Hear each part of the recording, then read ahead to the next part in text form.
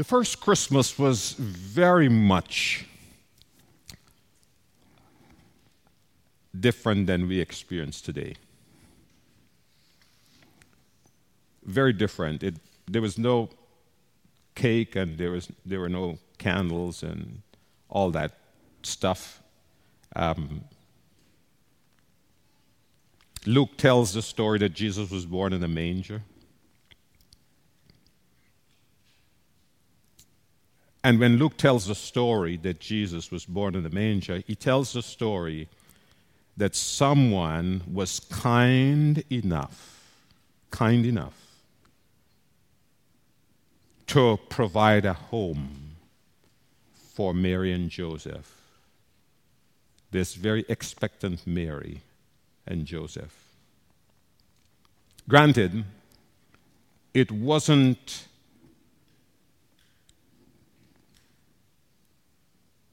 a really fine Airbnb. It was rather an unusual place to put guests because it was a storage room for farming tools and products and for farming animals. And they made a special effort to accommodate Mary and Joseph, but they weren't really inconvenienced. Now, when we have guests at our home, we create the perfect ambience to make them feel at home, don't we? We give them a guided tour of the house, right? We provide a nice room for them, okay? And, we bring out towels and we give blankets and we give extra pillows, all those kinds of things, right? And we point out the bathroom that they should use. And we show them the refrigerator and we say, help yourself to anything that is in there. In other words, we do our best to make them comfortable. It was different for Mary and Joseph. Listening to Luke tell the story, it troubles me because a manger is no place to birth a child. So that first Christmas was different. Jesus was born in a poorly lit room. Think about it for a moment. And bales of hay were stacked together to make a bed for Mary as she gave birth to her firstborn. There was no running water. And so they had to improvise. His first bed was a feeding trough. Yet, there was shared joy in the experience like we have today. They were overjoyed when Jesus' birth made them parents. They were so happy to see him enter the world that they forgot about where they were and why they were there in Bethlehem. I imagine they examined him carefully because my wife did that when Samuel was born. Does he have 10 toes? And are all his fingers in place? Yeah. Count those tiny toes and fingers. And I imagine that they observed his puffy eyes. And they watched him yawn and were intrigued by his gurgling. And they were concerned about his sneezing. Who wouldn't sneeze in a barn? A musky-scented room will do just that to a newborn kid. But they were happy. They were happy. And they wrapped him in bands of cloth, as we do with our little ones when they're born. And they made him comfortable as they placed him in the manger. They were so intrigued with Jesus that if you noticed in the story as Luke tells it, he doesn't have a name.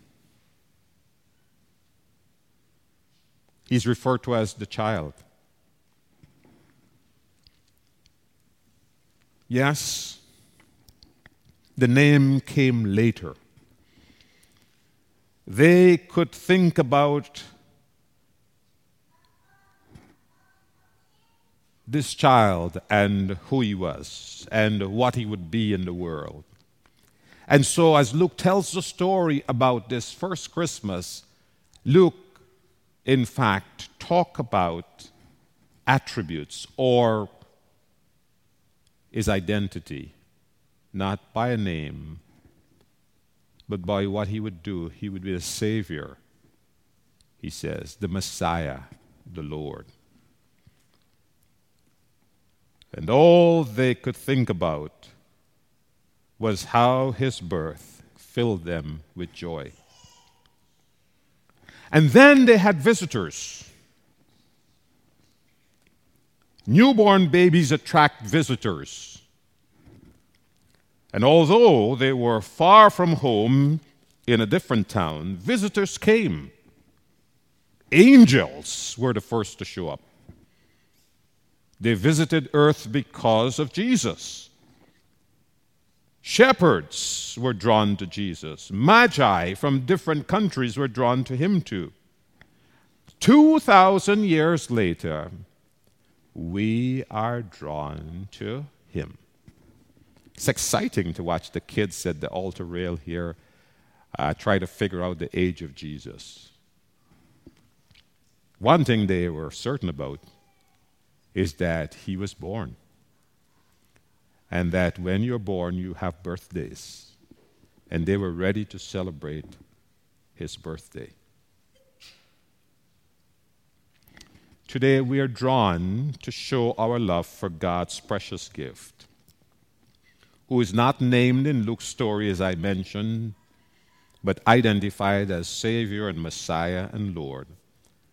This and every Christmas is no different. Like Mary and Joseph, the angels, shepherds, and magi, we celebrate Jesus' birth. God in human flesh with us. We're grateful that he came to save us, and we're grateful that in his coming, we will go to heaven with him. So Christmas is about celebrating Jesus. And the best way to do so is to tell others about his transformative presence in our lives. Notice what happens to the shepherds. The angels tell them this story. They want to verify the story, so they go to Bethlehem. And when they go to Bethlehem and they see what the angels had told them is for real, they leave as different people. They leave as our first evangelists. They go to tell the story. And the Magi, too, drawn to Jesus, they leave. Not to share the news with Herod, because for Herod it's not going to be good news. But they leave by a different way to tell the good news to those who will receive it with great joy. We share the good news that God has reconciled us in Jesus Christ. For he is indeed, as Luke says in the story, our Savior, our Messiah, our Lord. As we gather around tables to celebrate Christmas, as we gather with family and friends, as we share this special time together, let us remember that what we share is the love of God through Jesus Christ with our closest neighbor, our spouses, our children, our relatives who have come to town, that Jesus is our Savior, and because of Him, we, each of us, is a different person, a child of God. Amen.